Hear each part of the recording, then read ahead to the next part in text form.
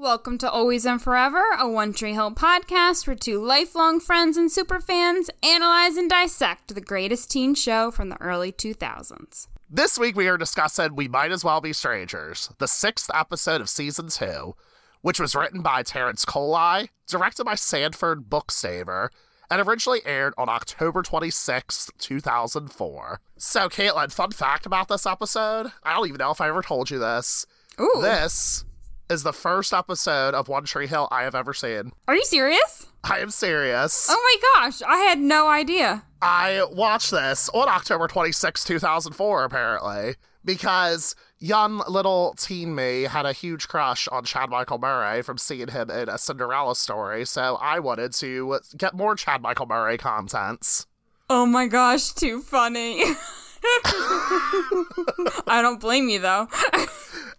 And, unfortunately, there's not much Chad Michael Murray content. I mean, he wears some tight t-shirts, which I'm like, okay, cool. That got 14-year-old me's rocks off a little bit, but, it was just okay. I did not stick with the show after this episode, obviously. I did not continue watching it. Not that this episode's bad or anything, but, it's something special. I don't know if you agree with me on that. I feel like, this episode, there's a lot of little tidbits, though, that are in this one, I feel like. It's kind of a random episode to be thrown into, though. Like, so much is going on. All the parents. I had no idea what was happening with any of the characters or anything. Yeah. All I know is that Chad Michael Murray was pretty, and that's all I needed. And, you know what, it was cool. So, I felt like I was watching it. I was like, okay, like, I was living vicariously through 14-year-old Jeremy. I was trying to. Oh, that's so cool. I love that little tidbit. Thanks for sharing. You're so welcome. But yes, let's talk about this episode and commemorate this wonderful occasion. As a reminder, this podcast is spoiler-free, but stay tuned after the credits for a fully spoiled discussion. Somebody told me that this is the place where everything's better and everything's safe.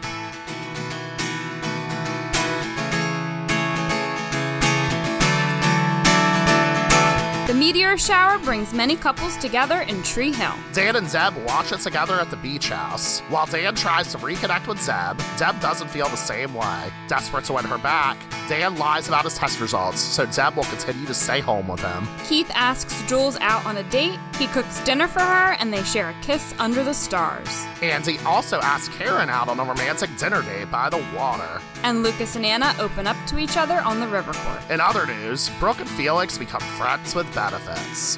Vomit. Oh boy. Brooke also struggles with suddenly becoming poor and is sad to sell a lot of her things, especially her childhood dollhouse. In the end, though, Mouth is super sweet and buys it back for her. Nathan finds out that he was accepted into the prestigious High Flyers summer basketball camp, but after some thought, he decides not to go because he wants to support Haley and her music. He lies to Haley and tells her that he didn't get into the camp after all. Lucas convinces Whitey to get his eye surgery and reminds him how important he is to the team. And we have a new character, Chris Keller! Yes! While setting up Karen's club trick, Peyton meets the arrogant guy at the record store, and later when he shows up to the music auditions and turns out to be pretty good. Peyton also hears a clip of Haley's songs and attempts to convince her to play on opening night.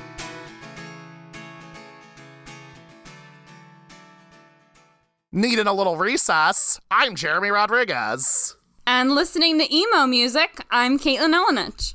Ooh. What emo music are you listening to? I really never know what is considered emo, but I guess Fall Out Boy? Yeah. That's honestly the first one I thought of, personally. I think that's considered emo. I don't really know the difference between punk and emo, which is what Tyler Hilton's character, Chris, is saying to Peyton yeah. in this episode. Also, we should have done like a deep dive before we started talking into this. Like, what is the difference between punk and emo? But according to Chris Keller, emo sucks. So we should... I guess we should listen to him. I don't know. I don't know either. But I also want to believe Peyton, so who knows? But So today's episode is titled after the Keane song, We Might As Well Be Strangers. What were your thoughts, Jeremy? Well, the first that I think about whenever I hear of Keane, I think about the Winnie the Pooh trailer from the 2011 movie. What? Do you remember the song Somewhere to Begin? I don't think so. I walked across an empty land. I knew the pathway like the back of my hands. I felt the earth. I know that song. But that's from Winnie the Pooh? It played during the trailer in 2011, and, like, I don't know why, but, like, I always think of Winnie the Pooh whenever I hear that song. I'm telling you, look up the trailer, Winnie the Pooh 2011, and your mind will be blown. You'll be like, oh my this God. is such a good song. It's so emotional. Anyway. Jeremy, you're always full of random pop culture fun facts, and that is one of them. You are welcome. And Cracker Jack trivia. I am here to provide to the people what they want. So what can I say? At least that's what I think they want. Anyway. Okay, but seriously though. So the song, I feel like it was literally about a breakup when two people, they end up realize that they're not compatible anymore. So they essentially say, we might as well be strangers. And I felt like that literally applied to both Deb and Dan for obvious reasons, because the two of them are at odds right now. It seems like Dan is trying to get back with Deb, and it's not really working out, which is why he emotionally manipulates her. And fuck him for that. We'll get into that as we talk a little bit deeper into the episode.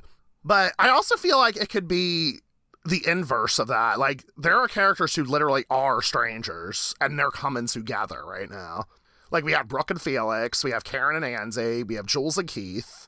And I also think this could apply to a deeper level as well with Lucas, because if you think about it, Lucas doesn't really know himself right now. That's a good point. The person he used to be is now a stranger to who he is right now. So I feel like there's many different ways. Like, the title, you know, as we say all the time about this, about the episode titles and whatnot, I feel like the title applies more to the episode than the actual song itself. Yeah. In that regard. I would agree. My first thoughts about it were Deb and Dan immediately, because the song really is about the end of a relationship, and you just don't know. Oh, yeah. The two people just don't know each other anymore, and you see that, like, Deb and Dan are trying to reconnect, or at least Dan is, more so, while they're watching the meteor shower, and it's just, I don't know, there was a certain vibe to all of those scenes, like almost like an awkwardness, like they were getting to know each other again in a way, or at least Dan kind of wanted that, but then obviously Deb doesn't reciprocate. But yeah, those are my immediate thoughts. But I think, yeah, you're dead on with the other characters, because we have so many different pairings of strangers that, yeah. And speaking of which, do you want to know a little bit about meteor shower symbolism? Because, you know, I had to do some research into that. I didn't even think about that. Well, I took this directly from an article. It's from a Well and Good article from 2 years ago. It was entitled, What the Most Spectacular Meteor Shower of the Year Means for Your Zodiac Sign. Because apparently there were a ton of meteor showers back in 2019. I didn't know about this, but... Oh, wow. Anyway, a direct quote from the article is from astrologer and healer Rachel Lang. They basically said that meteor showers symbolize beauty rising from the ashes, and here's a direct quote. Meteor showers represent the spiritual insights and wisdom gained from looking deep within the shadows of ourselves and our world. They also invite us to create new ideas and beliefs. They're like little bursts of aha moments. Oh, wow. I'm glad you looked that up. That's really cool. Yeah. Which I feel like that's happening all around in this episode. Everybody's having these little aha moments about themselves, about their relationships. They really are. And but just like looking inward, or I don't know what you just quoted, but something about like looking inward too. Yeah. Definitely relates to all these different relationships that are forming. Especially Lucas right now, of course. That's super. Wow. That is powerful. Thanks. I mean, this is the first episode of One Tree Hill I've ever seen. I had to, like, really, dive in for this, This episode's very significant for me, apparently. Oh, yeah. So this episode also starts off with a Lucas voiceover, which we haven't had for a few episodes. Feels like it's been forever. It feels like it's been forever, but there was one in 202, but I feel like there hasn't been a lot recently at all, which I love the Lucas voiceovers.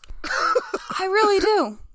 Yeah, it's so funny. Like, I feel like we talked about this a little bit off mic. I thought they had a bigger presence than they do, but apparently they aren't that present, I guess. I think they still, it's not every episode. For a while there, it was like a lot of episodes in a row in season 1. Oh, yeah. And then it like stops for a while. Mm-hmm. So, but yeah, Chad Michael Murray, he is a good narrator. I will say that. He's like, yeah, so I want him to read audiobooks to me. Yeah, seriously. Anyway, so what was this quote? So this is what Lucas says at the very beginning. Catherine Ann Porter once said, "There seems to be a kind of order in the universe, in the movement of the stars and the turning of the earth and the changing of the seasons.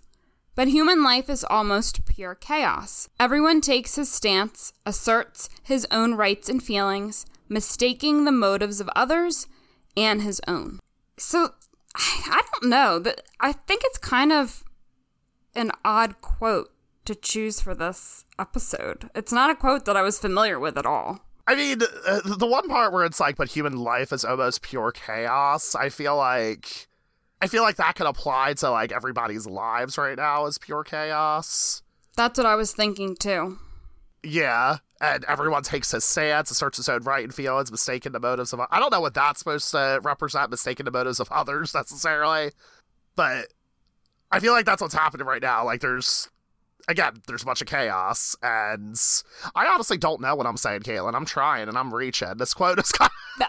I'm kind of dumbfounded a little bit. I don't really know why they chose this quote out of all the quotes in the world. I don't really understand that last line and how that relates, but yeah, I would agree with you. The human life is almost pure chaos because there's a lot of turmoil, I feel like, especially in Lucas's life. Like, he was about to move, all the drama with Peyton and Brooke, and then he moved, and then he came back, and then he was, like, making amends with Dan and getting to know him. And now he's, like, trying to understand himself and be a better person.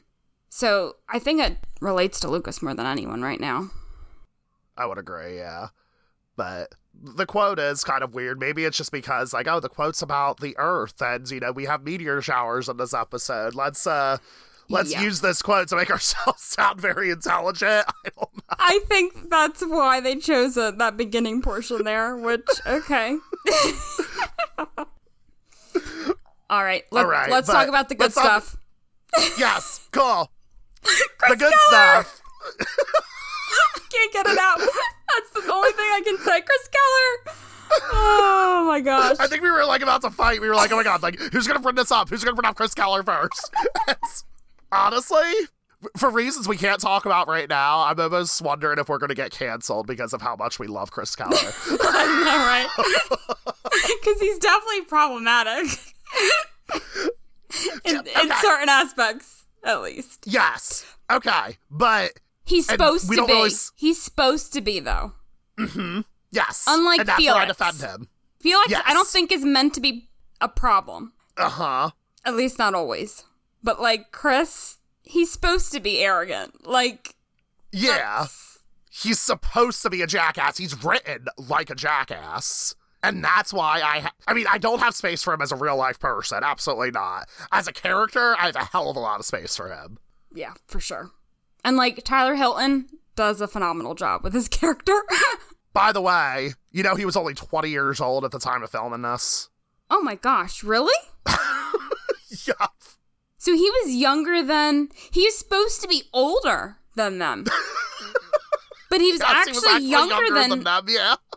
Oh my god! Kind of funny to think about. That is funny. Yeah, because his birthday was in, I don't remember the exact date, but it's November 1983. And this aired in October October 2004. Wow. That's interesting. Because he's supposed to be, like, at least several years older. Because he's, well, we won't get into that. I don't think it's ever specifically specified about his age or anything like that, but I feel like you get the vibe that he's older and has a little bit more experience. You know, he's been working at the record shop all night, for one thing. Yeah, the experience part and the fact that, you know, he's a good musician. You can tell that right away. Like, he knows what he's doing.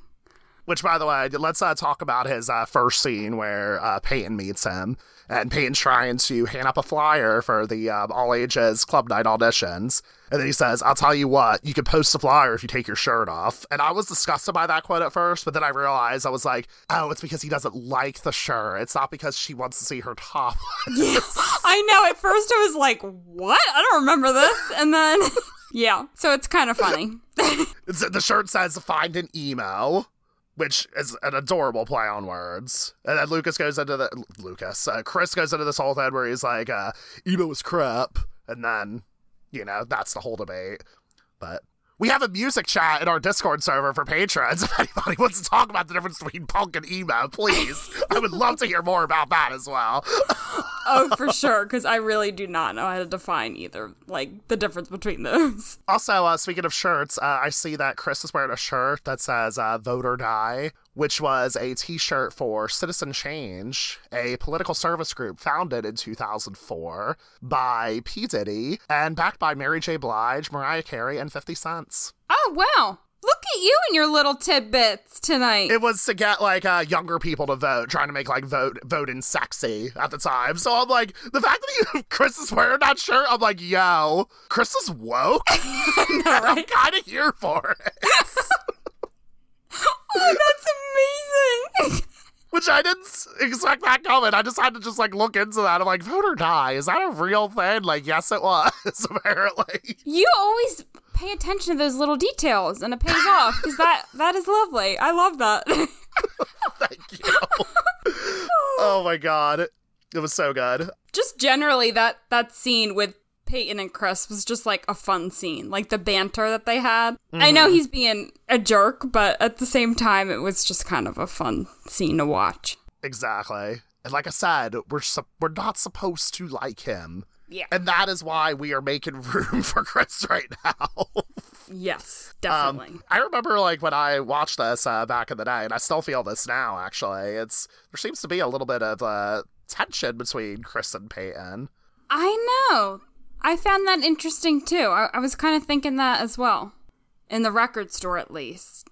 And then, then when he goes to play, she doesn't want anything to do with him. Mm-hmm. And also, like, that's, like, such a common trope on TV shows, movies, whatever, like, where two people hate each other, then they get together. So, like, yeah, especially back in 2004, we definitely thought, like, you know what, these two are going to get together. Yeah. You don't know what's going to happen with this brand new character in the mix. Mm-hmm, exactly.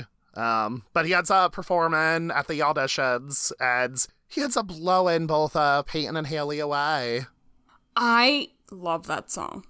I know we'll talk about the music later, but I'm just going to say that now. I love that song. It's one of my favorite of Tyler Hilton's. It's so good. It was such a nice surprise. Like, you know, Peyton thinks that he's just coming in to, like, drop off the CDs, and then he just gets up on the stage and just absolutely fucking owns it. We're like, okay, all right. Yeah. It was similar to how when we saw Tyler Hilton on stage. We were literally, like, 3 feet away. No exaggeration there. We really were. It was a very intimate show. Yeah, it was a very intimate show. So, like, you basically stood next to the stage. Yeah, that was absolutely fucking wild. I know we talked about that in the spoiler segment, but in case people, like, you know, listen along to the spoiler-free segments, yes, we will talk about that now. That show was amazing. It was him and Kate Vogel. They played together in Philly. Kate Vogel, I don't know who Kate Vogel is. I don't know either. Yeah, but, that was a great show. 2019. That was probably, like, one of the last things I did before the pandemic. Yeah, one of the last big things, probably, yeah. Yeah. Oh my gosh, it was just, I had never been to a show, I know you had been to some like that before, but I'd never been to one that intimate. And the fact that it was Tyler Hilton, and it was just like, we're standing right there, and he was fantastic. Yep. I mean, he sounded so good. Because yeah, like prior to that, you've only been to like big stadium shows, like Taylor. Like you and I saw Taylor Swift together, and whatnot. Like those are great shows. Don't get me wrong, but like when you're actually up there in the artist's face and they're sitting directly to you, like, it's incomparable. And we can talk about this even as we go further into this, but some of the songs that he sang, oh my god. One Tree Hill fans, you would have died, because I almost did. So good. So pretty, too. Like, just damn. Yep. But do you want to talk a little bit more about Peyton, Open, and Trick? Yeah. She's, like, basically running the show right now. Like, this is Karen's club, but Right? Peyton is the only one doing anything right now. Good job. That's all I gotta say. That's so cool as, like, a teenager to organize a talent night like this. Like, that's so cool that she's able to do that. And I want to know, did she come up with the name for Trick because the rest of the sign didn't work? Or that's it? Okay. I think that's what we're supposed to believe. I think so. What did the sign actually say? Like, I couldn't even properly read it. It said, like, electrical something, but you couldn't even make out the whole sign. Yeah, I don't know what the whole thing, other than electric, but I love that name. I love the name Trick. Name. So it ends up being like a very good brand and opportunity for them. But yeah, the side lights up and she's like, welcome to Trick. And then we see Rick enter the picture, the guy who gave Peyton cocaine, and he's like, guess we'll be partying together and working together. Ugh. So why is he around? Like, I guess he connected with Karen. That's what I would imagine, yeah. Karen just isn't aware of what he's involved in, I guess. Yeah, that's probably what happened. It was like probably like an off-screen type of deal. Mm-hmm. That's not good. At all. Like, I don't like the flirty nature that he sort of has with her. Like, this is a teenager. This is kind of disgusting. Again, we're not supposed to like him, though. So, No. I'm not saying I have space for him, but I have space for the writing behind his character, you know? Yeah, he comes in there and he just kind of like asserts himself in a weird way. Like, yeah, and in a way almost kind of flirty. Yeah, but he's not very interesting, in my opinion. Like, there was something about Chris that, like, I was instantly drawn to him. Like, I'm like, this is an interesting, fascinating character. Rick, I don't feel intrigued by him. I just think he's a creep. Yeah, I think you're supposed to see him as just a creep.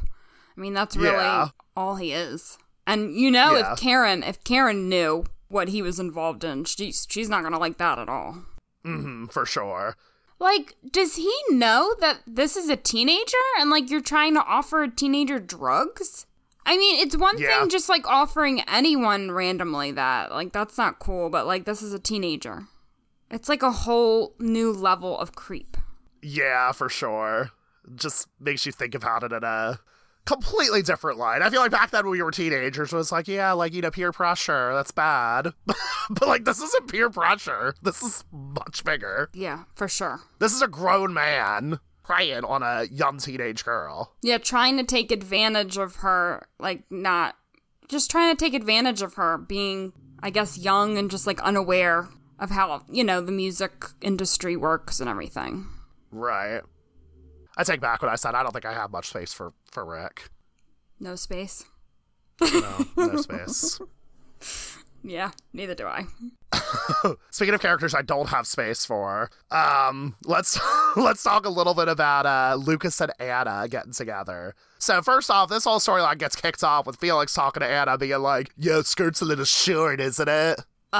Yeah. For listeners at home right now or in your car, I am just like putting my fingers to my forehead and I am just staring at Caitlin, like, you know, just closing my eyes. It's just like he just keeps being portrayed as a jerk, like over to everyone, over and over again. Mm-hmm. And even to his sister, like, come on, like there's a nicer way to approach that conversation than the way he did. If you're gonna even say anything at all, like, just he's terrible. I mean, don't police what your sister is wearing, period.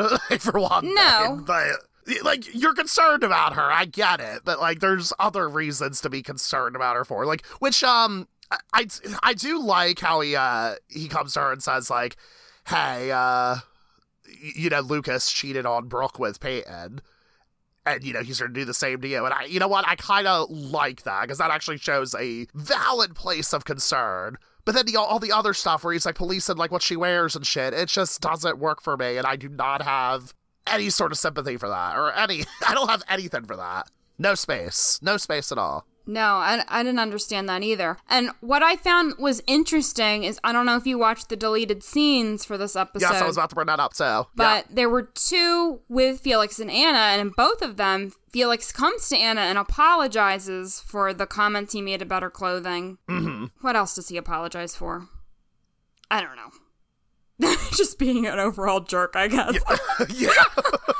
And he does, yeah, he also says that, like, you know, if Lucas breaks your heart, he and I are going to dance, you know, which means fighting, not literal dancing. And in a way, like, these scenes, these extra scenes that we don't get in the actual episode, they humanize him a little bit more. A little bit, yeah. I feel like a lot is lost with that particular scene being taken out. Like, the fact that he apologized to her, that's a good scene to say, but that's completely taken out. It is. I guess because they just included, they figured the whole Lucas warning or whatever would suffice in that way. But I feel like, I don't know, these other scenes would have maybe developed the story a little bit more. Mm-hmm. I agree. And I like how Felix is worried for Anna, because I understand where he's coming from. Because it is a little concerning to hear about Lucas cheating on Peyton with Brooke. Like, that is kind of a concerning thing to hear. And then your sister's then involved with this guy. So I understand his concern. Right. He never approaches things nicely or delicately. But the whole thing where he's like policing what she wears and everything like that happened before he knew about her and Lucas. And like, there's not even any... There's nothing for him to hide behind there. That's just blatant slut shaming right there. Yeah, he's being overly protective for no reason. Like, mind his own business, basically. Yeah, exactly. Worry about what you're wearing to school. Don't worry about your sister. For sure. But otherwise, I did like a lot of the scenes between Lucas and Anna. He tells Anna he doesn't want to sneak around and that she has to talk to Felix, which, you know, she does in the deleted scenes, you could say. Which, oh, by the way, the end, you know, it's not to abruptly change the subject, but the ending scene where Lucas opens the envelope that says thank you, it's like, what is that thank you for without the deleted scene? The deleted scene seems to be, actually, I still don't know what that thank you note is supposed to be. That's from Whitey. That's from Whitey. Yeah. Wow. Okay. I did not see that at all. Yeah, that's the scenes were paired together, so I assume it was from Whitey. That makes so much sense. Okay, we'll talk about that later then. Wow. Okay. Wow. Okay, that blew my mind. All right. I honestly thought that was a note from Anna, which I don't get that. Why would she do that? But yeah, you're absolutely right, because it cuts from him to. We'll talk about that later. Okay. Don't want to go off on a tangent. But anyway, Lucas and Anna, I really did like the scenes of the two of them together, how he's like, oh, I don't want to sneak around. You got to talk to Felix. And then he tells her later that, you know, I got to stop trying to be a good guy and just be a good guy. And I just got to say, I have a lot of space for Lucas in this episode. What? I know. You have space for Lucas finally? I make space for Lucas sometimes. What are you talking about? I'm shocked to hear you say that. I don't always hate him. Aw, that's adorable that you finally like him. I never disliked him. You got a 1 in your season 1 recap. 1 rating, right? Wasn't he at the bottom of it? Or no, he was... I'm pretty sure he was. I don't remember. He was number 5, point, whatever the bottom number was. But yeah, that's probably true. But, you know, like, I just gotta... I like when people, like, are making active efforts to change. Yeah, I agree. And he's doing it for himself. Like, he's noticing that, like, you know what? This relationship with Anna, it could be kind of toxic for me. So, you know, with the whole sneaking around and everything like that. He's like, I did that before. I don't want to do that again. Let's move on. I know. I really like that scene in the car, too. When he says that, you know, he has to just stop talking about being a better person and actually be that better person. And I think that says a lot about his character growth from season 1 till now. he's making those realizations about the past, and he's trying to be different in the future and the present. So, yeah, the Anna situation can easily become similar to what happened in season 1. Not with the cheating, but just, like, being secretive. And he's just basically saying, like, I don't have time for that anymore. And you know what? That's very healthy. Establish those healthy boundaries, but Lucas. That is beautiful, and I'm here for it. Aww, this is sweet. This is really sweet. Okay, can we talk about not sweet things now? And, what do you want to talk about? Move on to not sweet things with Felix and Brooke. Ugh, what a transition. Yeah. What do you get when two flaming stellar bodies come together? That was actually really a funny little connection right there with the science teacher talking about that. Yeah, it was. Talking about meteor showers, then it cuts the two of them having sex. They become FWB, despite the fact that Brooke says IYFD in your dreams, which that's a cool way to get past the censors right there. Well, we were just talking about, like, tension between two characters and that trope that repeats itself over and over again. Well, this is another one. Yup. Like, oh my gosh. All they do is yell at each other.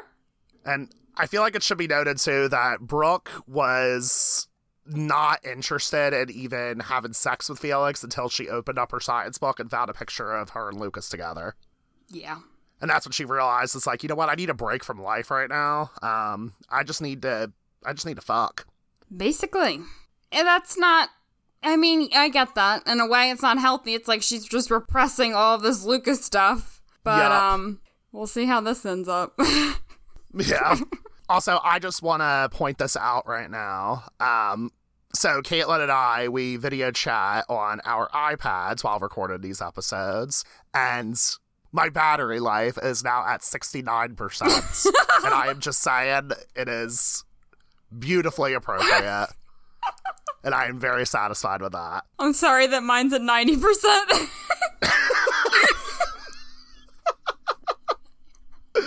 It's okay. There's a 9 in there. That's okay. It's like, I don't know what the 9 and a 0 could represent, but it's cool. Oh my god. But, speaking of Brooke. Sorry, just to go off on a quick tangent. Go ahead, please. We're getting some good Emmett in this episode particularly, but also this, several episodes in this season. But, I mean, the dollhouse and Brooke's house. Like, I can't not talk about it because I've been there twice outside of Brooke's house. Yeah. And it's just like, it's honestly one of the best locations. Is this the first time we've actually seen Brooke's actual house? I feel like we've seen it in this season so far. Because I know in season 1, remember, I mentioned this, in season 1, like, we go to Brooke's house, but she does not have the red door, so therefore that is not Brooke's house, or not the Brooke's house that we know and love today. No, in season 1 we never see it. So that's why I always waited till season 2 to bring it up. And I feel like, well, we might have seen it this season, I'm not sure. Someone can correct us, but... Yeah, please do. This episode in particular, I feel like we see it, like, a great view of it. The whole thing. The whole thing. And with the red door, and then we see the dollhouse, which is a replica of it. And, oh my god, it's honestly one of the best locations, I think. Because it's like amazing. It's such a pretty house, and it just, oh my god, it looks exactly like it did in One Tree Hill. It's absolutely iconic. It really is. Like, we gotta go, and you have to see it. You're gonna really freak out. I'm like, I'm the girl in the red door. Yeah. I hope the door is still red. I'll be really disappointed if, like, whoever owns the house, like, painted it over. When my best friend Jenna and I went, at least the second time, so this would have been 2015, the owners of the house, like, they're, like, okay with it. They like the fact that it was part of One Tree Hill, because I think they were coming outside and saying hi to some of the fans, because there were several different fans there, because it was a convention weekend. So whenever there's a convention, there's going to just be more activity. From my recollection, they were, like, cool about it. Oh, that's awesome. Yeah. I don't know if they're still there, but... Yeah. That's awesome, though. Like, I mean, come on, if you're going to live in a filming location, I feel like you got to be open-minded to that sort of thing. You really do.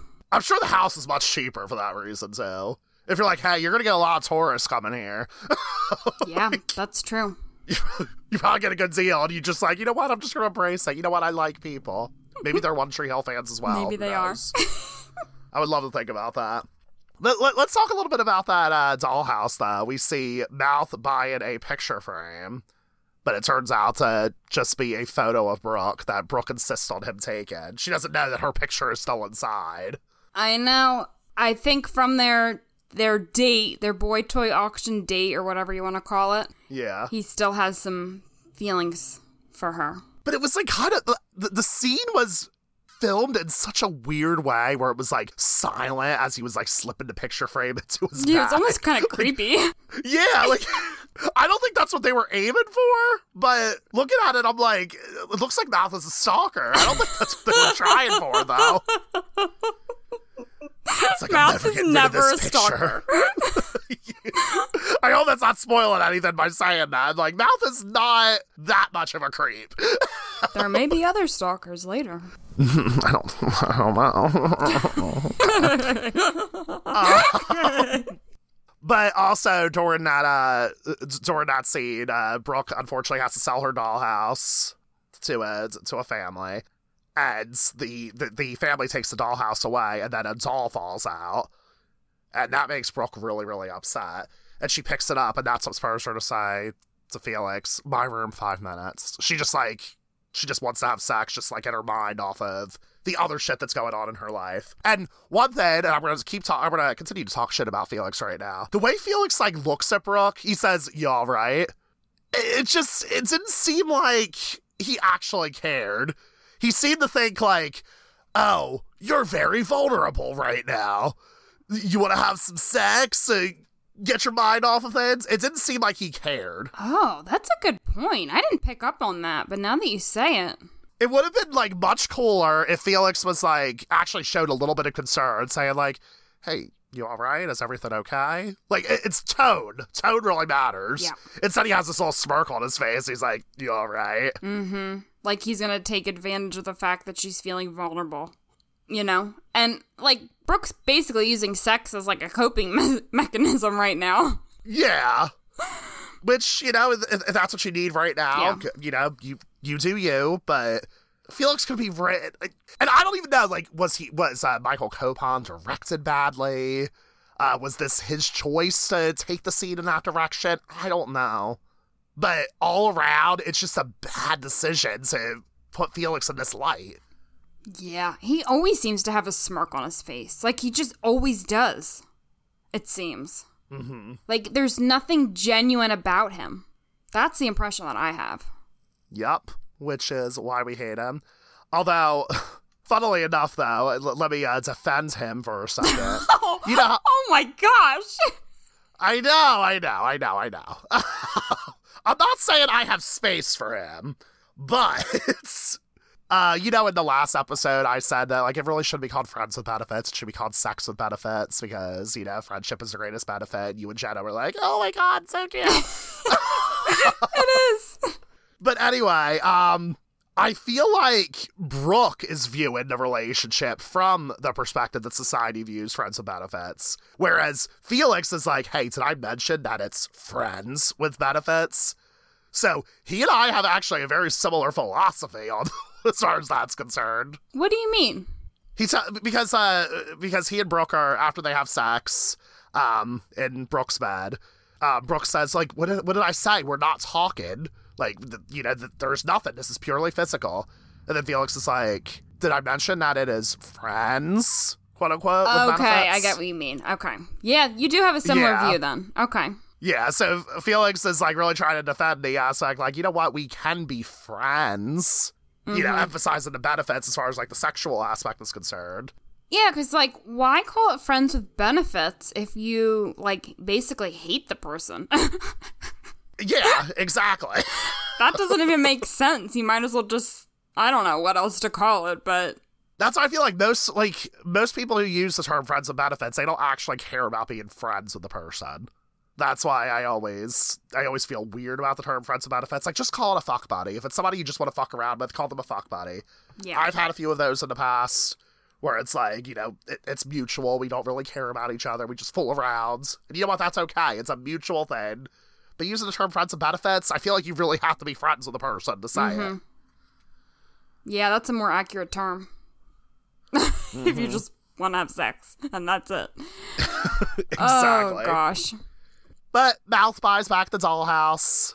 Yay. That was very sweet of him. It was. And that's where Brooke's storyline ends. And yeah, that was cute. It was. You know who else is cute? Who else is cute, Caitlin? Nathan and Haley. Aww. Nathan's really sweet in this episode. And he cares so much about Haley's music. He does. He's so different than the beginning of season 1. Mm-hmm. Like, he's a really caring guy. And I think this episode highlights that. Right, exactly. That's all I have to say. It is good, because he gets the letter that he got into High Flyers. I like when Whitey gives him the letter, and Nathan's like, what's this for? And then Whitey's like, what do I look like, the Postmaster General? I just thought that was funny. I know, I love Whitey's grumpy comments. I just love it. It's like, okay. You go, Whitey. I do want to say this though. Nathan saying like, he doesn't want to go to High Flyers because they can't live off of Haley's cafe paycheck. That is a fair assessment. And then he's like, plus I don't want to be apart from her for that long. And I'm like, it's only 3 months, dude. I know, right? But they're also teenagers, and this is young love, and 3 months feels like 3 years. So. Teen shows always put so much emphasis on that. Like, oh my god, 3 months apart, what will we ever do? And I'm like, it'll be okay. Or like the summer apart, yeah. Yeah, it's gonna be fine. You will be fine. I don't know how they're living off of Haley's Cafe paycheck to begin with. I mean, I guess Nathan is doing the car stuff still, but... Yeah, he is. The financial aspect of this whole storyline is... I will never understand, because it doesn't make sense. Because they could only be working part-time. There's no way either of them could be working full-time and doing everything else. So... For sure. Unless they're getting, like, food stamps and a bunch of other stuff as well. Like, that could be possible, which that's never seen on camera or anything like that. It's not. Although, I gotta say, like, Haley's pitch where she says, like, you know what, like, I could move in with Lucas and Karen for a little while, and I'll pick up some extra shifts at the cafe. Like, that was responsible. Yeah. And I really like that. Like, there was definitely, like, a compromise thing going on between the two of them. So, like, nobody was, like, throwing away their dreams for the other or anything like that. I know. Although Nathan does lie to Haley. Yeah. Say that he didn't get in. I didn't like that aspect of the story. Yeah. Because, also, why does he not have to go because of Haley's music? I don't really get that either. It shows that he's Karen, great, like we said, it does. But it feels a little bit forced to me. Like they're trying to force this music thing into the story now. Because now we see that Haley's going to probably perform for opening night. But why is Nathan not going to the camp? Or Nathan, not going to the camp contingent with Haley's music career, you know? Like, why? What am I trying to say? I get what you're saying. Like, why are those two things, like, you can't have one in order to get the other? Yeah, it's like, what does Nathan want Haley to do? Just sit down and write music exclusively and just sit down and do it? Like a music career, I don't think is that organic, where you could just make it happen like that. Yeah. The two things don't make sense. Yeah, especially in North Carolina. Maybe if they lived in Los Angeles, I'd be like, okay, like maybe you could make something of this. Yeah, but North Carolina? I know. So the logistics of that aren't too clear. Like, why? Yeah. So I feel like they're just kind of forcing the story line into the show a little bit. And then adding a conflict to the whole story. Because now Nathan has lied, and obviously whenever someone lies, somehow that comes out eventually. Yup. Will she ever find out? I don't know. So, do you want to talk about another relationship with problems? Oh, God. Dub and Dan. Deb and Dan, which this whole storyline gets kicked off, and I feel the scene is so stupid. When he's exercising at the doctor's, and the doctor is like, what I was going to talk about. The physical therapist is like, yo, I saw you against Williamsburg in 87. And I'm like, do people really remember high school basketball games this much? My exact thoughts, Jeremy. My exact thoughts. Makes no sense. And I know you and I are not in this world, and, like, we don't care enough about sports, but come on. High school, college. Yes, college basketball is a big thing, especially in North Carolina. Yeah. But, like, do you remember a high school basketball game you went to in 2007? No. The specifics of it? No, I know I went to some basketball games, but that's it. But do you remember, like, a specific player? Would you be like, hey, are you... Hey, you're John Smith. I saw you against Williamsburg in 2007. No. I'm like, is this really that impactful for you? I'm at a loss for words. It doesn't make any sense. It's really...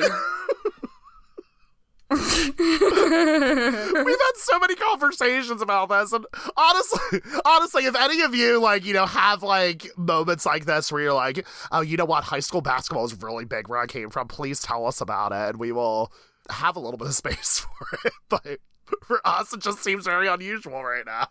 I mean, I know North Carolina is big on basketball, but at least I think it is. Do you think that because of One Tree Hill, or no? I'm pretty sure it's a big thing in North Carolina. I really do. College, not high school. I have no idea about high school, but I know college basketball at least.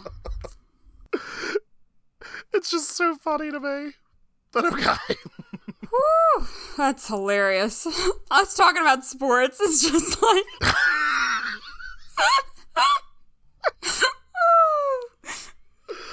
I am so done with it. Anyway, so Dan and Deb watched a meteor shower together, and he makes a reference to Andromeda and how he's protected his wife. Right there, you see the figure of a woman. She's chained at the wrist, just like in the story.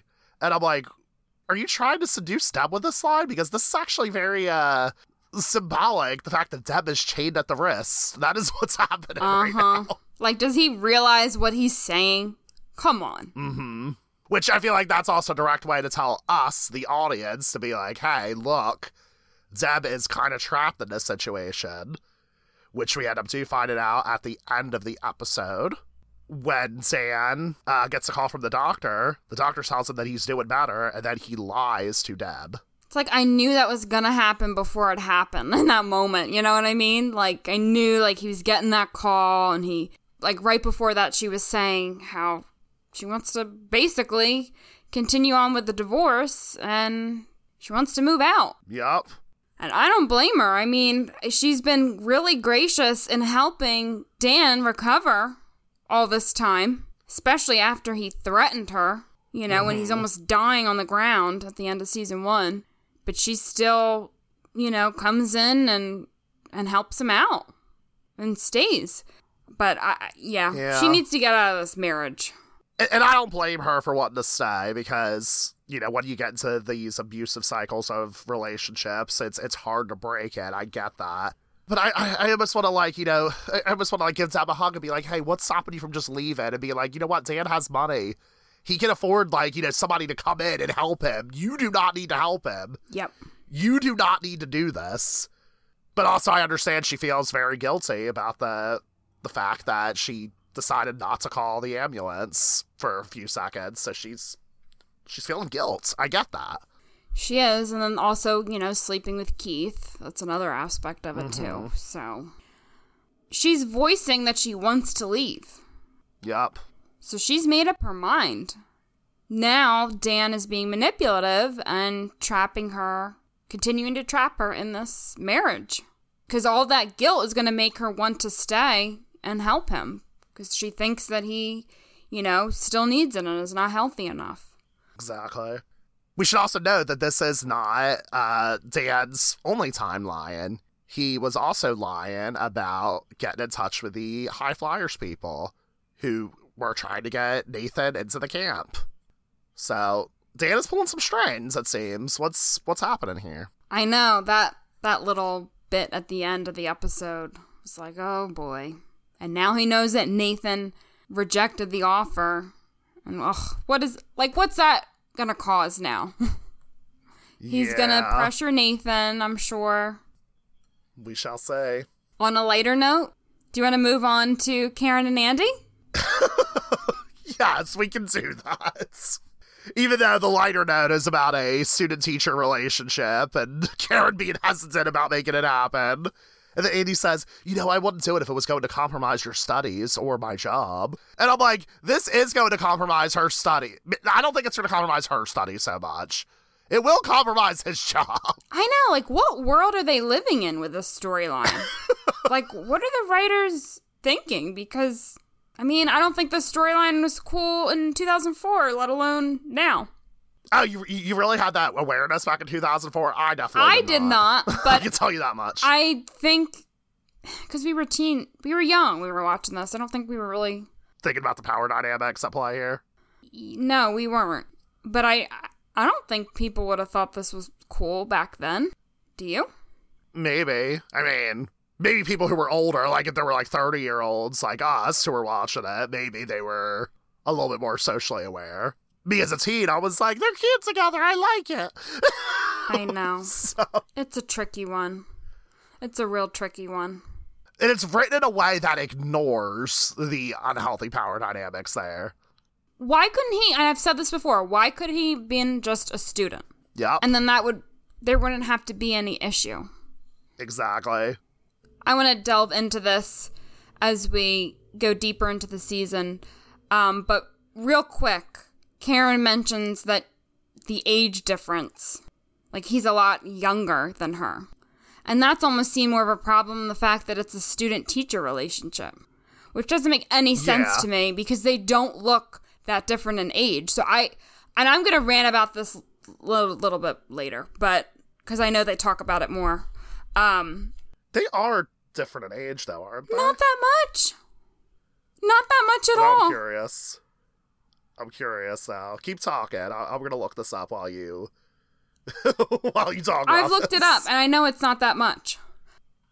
They don't look that different in age. So I don't understand, how he's supposed to look this much younger when in reality he doesn't. Yeah, well, she's 6 years older than him. That would really matter when you're in your 30s? Yeah. It's not like you're a 26-year-old and a 20-year-old. This is like a 36-year-old and a 30-year-old, which Andy's age is never really specified, but... That's what I mean. That's not that big of an age difference. Oh my gosh. It is weird because the woman is older than the man. Nobody ever heard of that before. Yeah, and... Okay, I will reveal what I was going to say.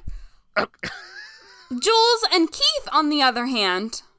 Yes. When it's the reverse, and it actually is a significant age difference, 15 years or something, if you look up the actors. I'm going to get that right. Yeah. Let me look it up real fast. I was going to say, I can know it so. Craig Sheffer was born in 1960, and Maria Menounos, Jules, was born in 1978. There's an 18-year age difference. 18 years. And that's never addressed. That age difference is never addressed, and they look different in age. They are a 6-year age difference because the woman is older. Oh my God, that makes me so angry. That's a great point. I never thought about that, honestly. I couldn't wait to talk about that. I couldn't wait. I wasn't planning on talking about it, but I had to say it. Yeah. No, you absolutely should fucking talk about it, because that's the patriarchy at work right now. Why can't a woman date a younger guy? And it's not even that younger, Yeah. They talk about the age thing a little bit more as the season progresses, but I was going to say something a little bit later, but it annoyed me so much. Yeah. I mean, I feel like we're done talking about Karen and Andy personally, so we can move on to Keith and Jules.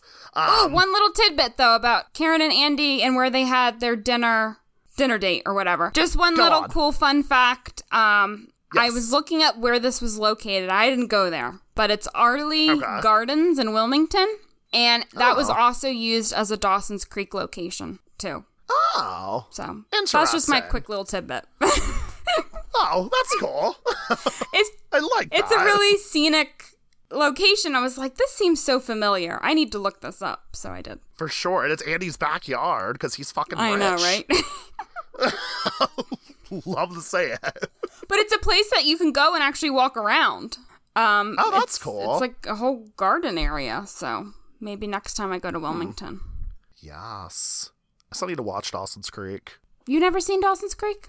I watched season 1, and then for whatever reason, I never went back to it after that. But I like season 1. Oh, wow. Oh, yeah, I like Dawson's Creek. It's not my favorite teen genre ever, but I have the DVDs, I'll say that. Nice. And I've seen it a few times. I'll check it out. I definitely want to see Chad in the show, too. Yes. And then there's one episode with Hillary Burton and Chad. I knew about that one, yeah. Which, they talked about that in Drama Queens, which... Yeah. We'll talk about that in a separate space. Oh, definitely. So, we're going to move on to Keith and Jules. Yes, Keith and Jules. Yeah, to go back a little bit about the age difference between them and whatnot. Maria Menounos is closer in age to the actors who play the teens. Yeah, she was young. This was a real young Maria Menounos. Yeah. Yeah, it's weird. I'm really glad you pointed that out. How their age difference is never mentioned. As I was rewatching, because I did a whole rewatch, and then now I go back and watch each episode as we go along. Yeah. But I was like fuming as I was watching it. I'm like, they are not going to ever address this? Because they don't. They never, spoiler alert, they never address the age difference between Keith and Jules. Yeah, it's double standard, for sure. Because it doesn't matter, because it's the male that, is the one who's older. And it's cool because the woman's younger. So there's no need to address it, because that's more, like, acceptable. But if you're a woman, you're like a cougar, or whatever they call it. You know? Yeah, Karen is totally a cougar with the 6-year age gap. Yeah, they never... That's definitely what I was thinking the entire time. They never call her a cougar, but, like, that's what, the term is. Oh, that is so weird, though. And like you said, they never print up the fact that it's a teacher-student relationship. Okay. Oh, there's so much. Mind blown. I like this. I'm glad you pointed that out. Thank you so much for that. No problem. I don't think I have anything more to say about Karen and Andy. No. Yeah, we're not talking about Karen. We're on the Keith and Jules. You're like, I don't think I have anything else to say. I'm like, we moved on, Caitlin. We're good. Keith and Jules. Do you have anything to say about Keith and Jules? I thought their little date was cute, and they were in the car, and they shared that kiss. Yeah. They're an interesting couple. I'm not sure how I feel about them yet, but I think I'm kind of rooting for them. What was interesting to me was what Keith revealed to Jules about the fact that he wanted to start a dealership before Dan did.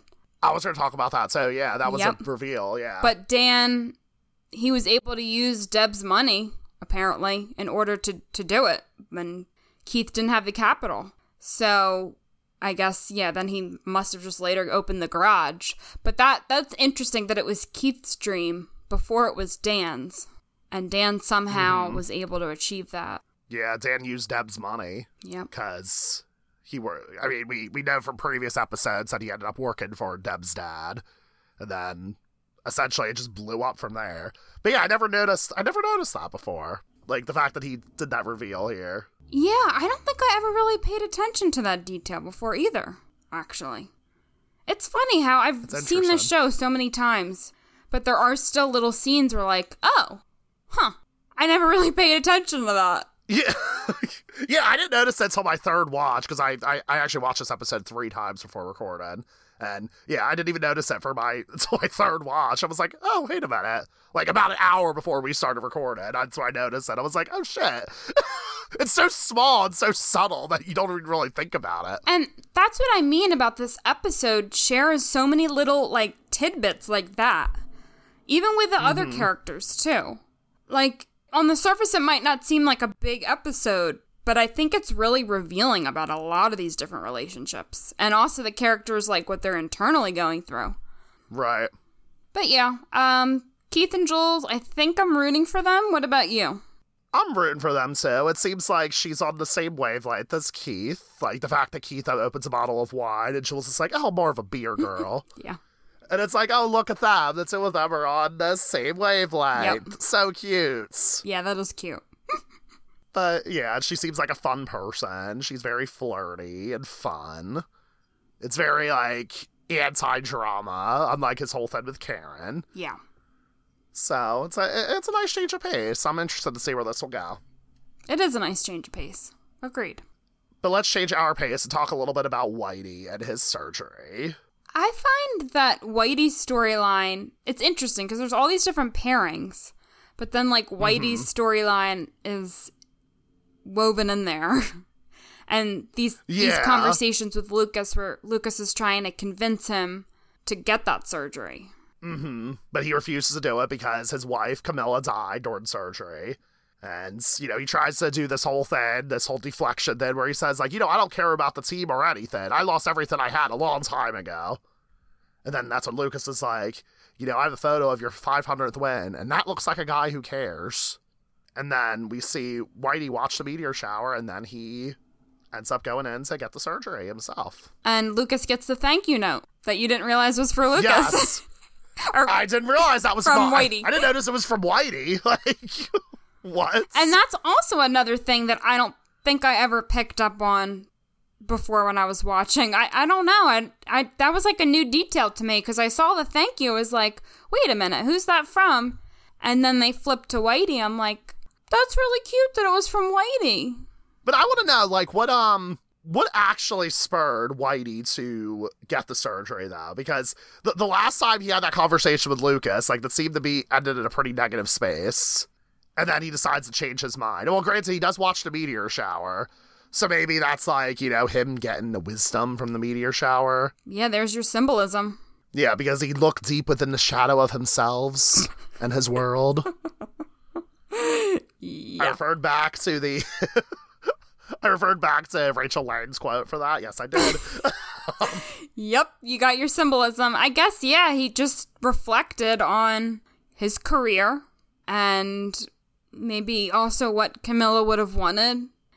And I guess he thought about the team and everything that Lucas was saying. Maybe it just all kind of came together and he realized it was what he needed to do. Right, for sure. Because people were counting on him. Exactly. But I'm glad he did it, though. But I still say this. I'll say this again. I'll say this several times. Barry Corbin deserves more work. This was a nice story, though. But yeah, it was just kind of... It was, but he's such a background character. Yeah. I mean, this storyline is definitely like a background storyline. Like, everything else is more of the center of... Because all the couples. And then you have this Whitey thing going on. But I guess it just fit in with, like, the reflection aspect of the whole episode. Like, everyone's reflecting. Mm-hmm. Everyone's making decisions, figuring themselves out, who they want to be, and, yeah. For sure, yeah.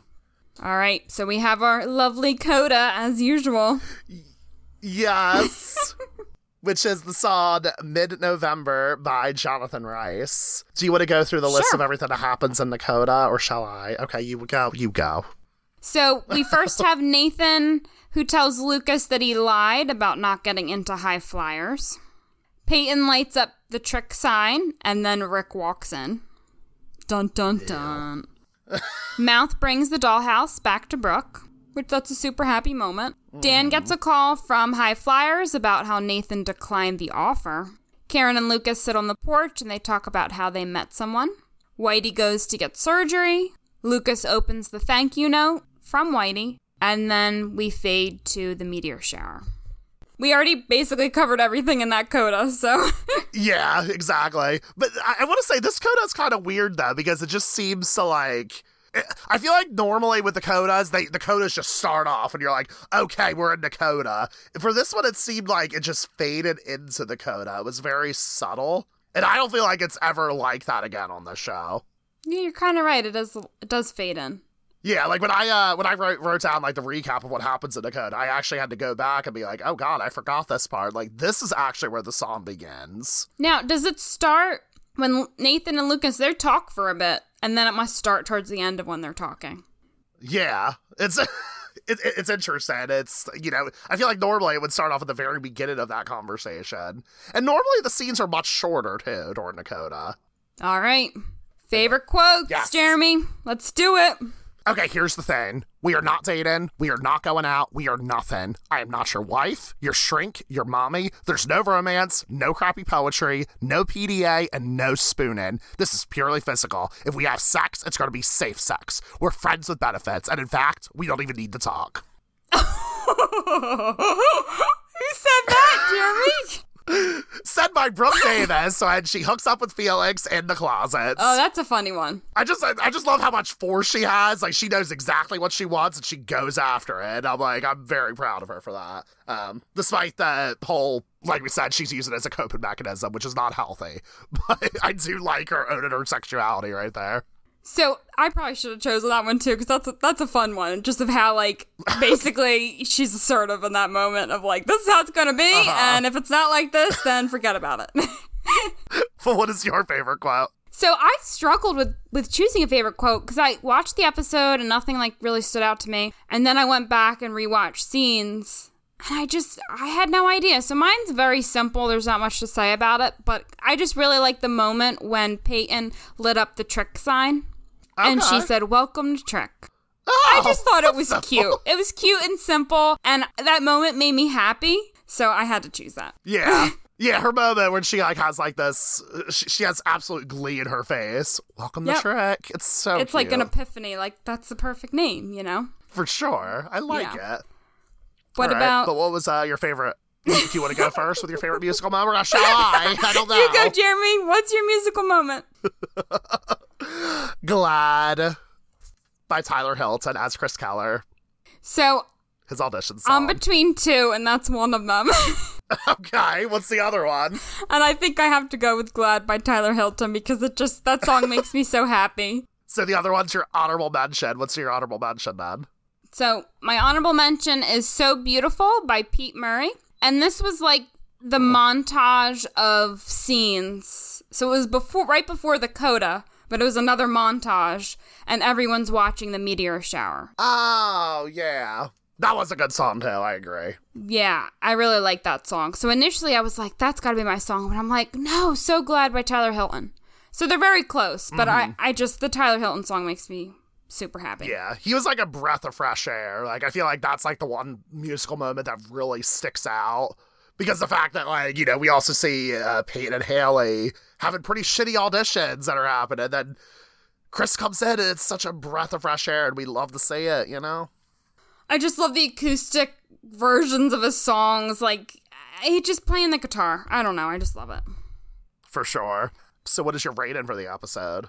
So I give it 4 out of 5 meteor showers. I give it the same thing. 4 out of 5 romantic meteor showers. Or 4 out of 5 recesses. Nice. I think it's a decent episode. And I felt like I learned things about the characters. It covered a lot. For sure, yeah. A lot was covered. There were so many different pairings. Yeah, overall, I really liked it. Yeah, I did too. I don't know, like, what's stopping me from giving it a 5 out of 5, necessarily. I feel like coming back from Dare Night was such a fun episode, which I refuse to give Dare Night a 5 out of 5, because it had Felix in it.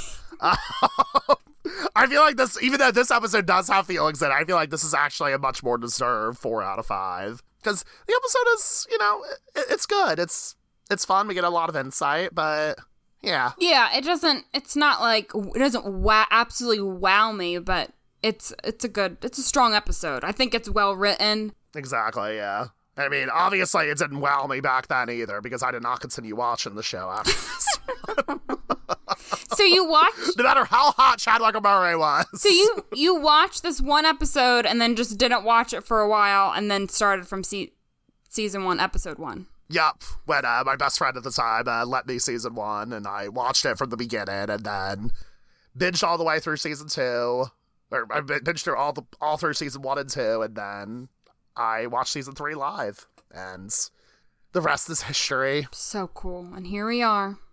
And here we are on a podcast. Always and forever.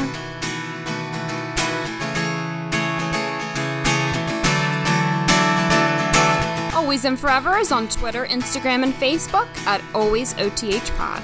You can also email us at alwaysothpod@gmail.com. I'm Jeremy Rodriguez, and you can find me on Twitter at RodriguezJeremy.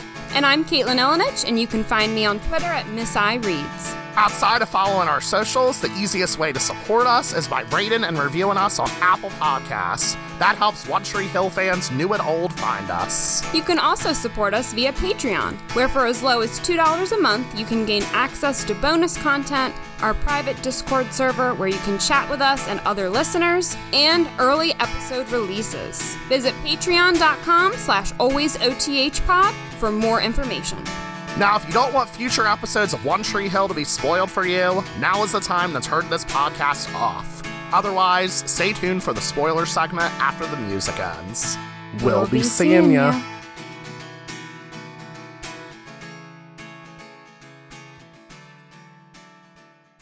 Welcome to the spoiler segment of Always and Forever. This is your last reminder to turn off the podcast if you do not want spoilers. Chris Keller. Let's talk about all the reasons why we are going to be canceled for loving Chris Keller. I just love Chris Keller. I love him. When it was announced that he was coming back for season 9, I remember just being so excited. I was excited too. Either they announced it or they kept... I don't know if they announced it in advance, actually, now that I think about it. I remember it being announced in advance. Okay. I do remember it being announced in advance. I don't think we knew which episode it was necessarily going to be. So yeah, I just remember being super excited when I found out, and then like his first episode back, it was just really, really, really fun. Mm-hmm. And he plays such a pivotal role in the show. For Nathan and Haley's relationship specifically, which, like I said, you know, a lot of Naley fans are probably gravitating to our podcast because of our title, Always and Forever, and the fact that we love Chris Keller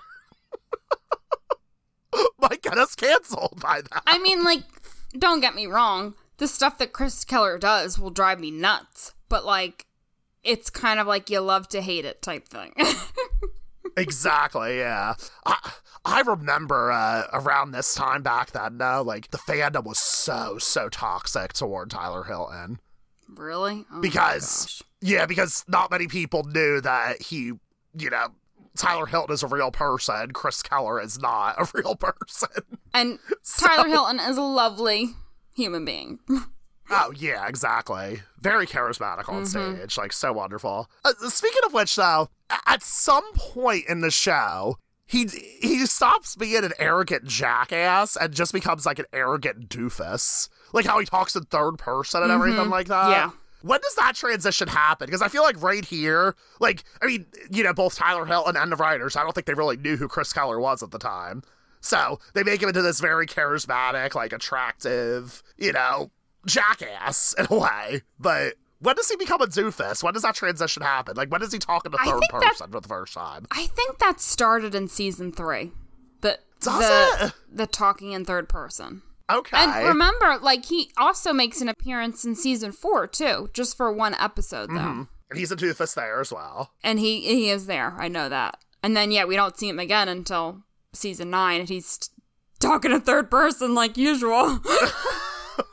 I think season 3. I don't remember that happening in season 2, because he's meant to be, like, that charismatic guy, like you said.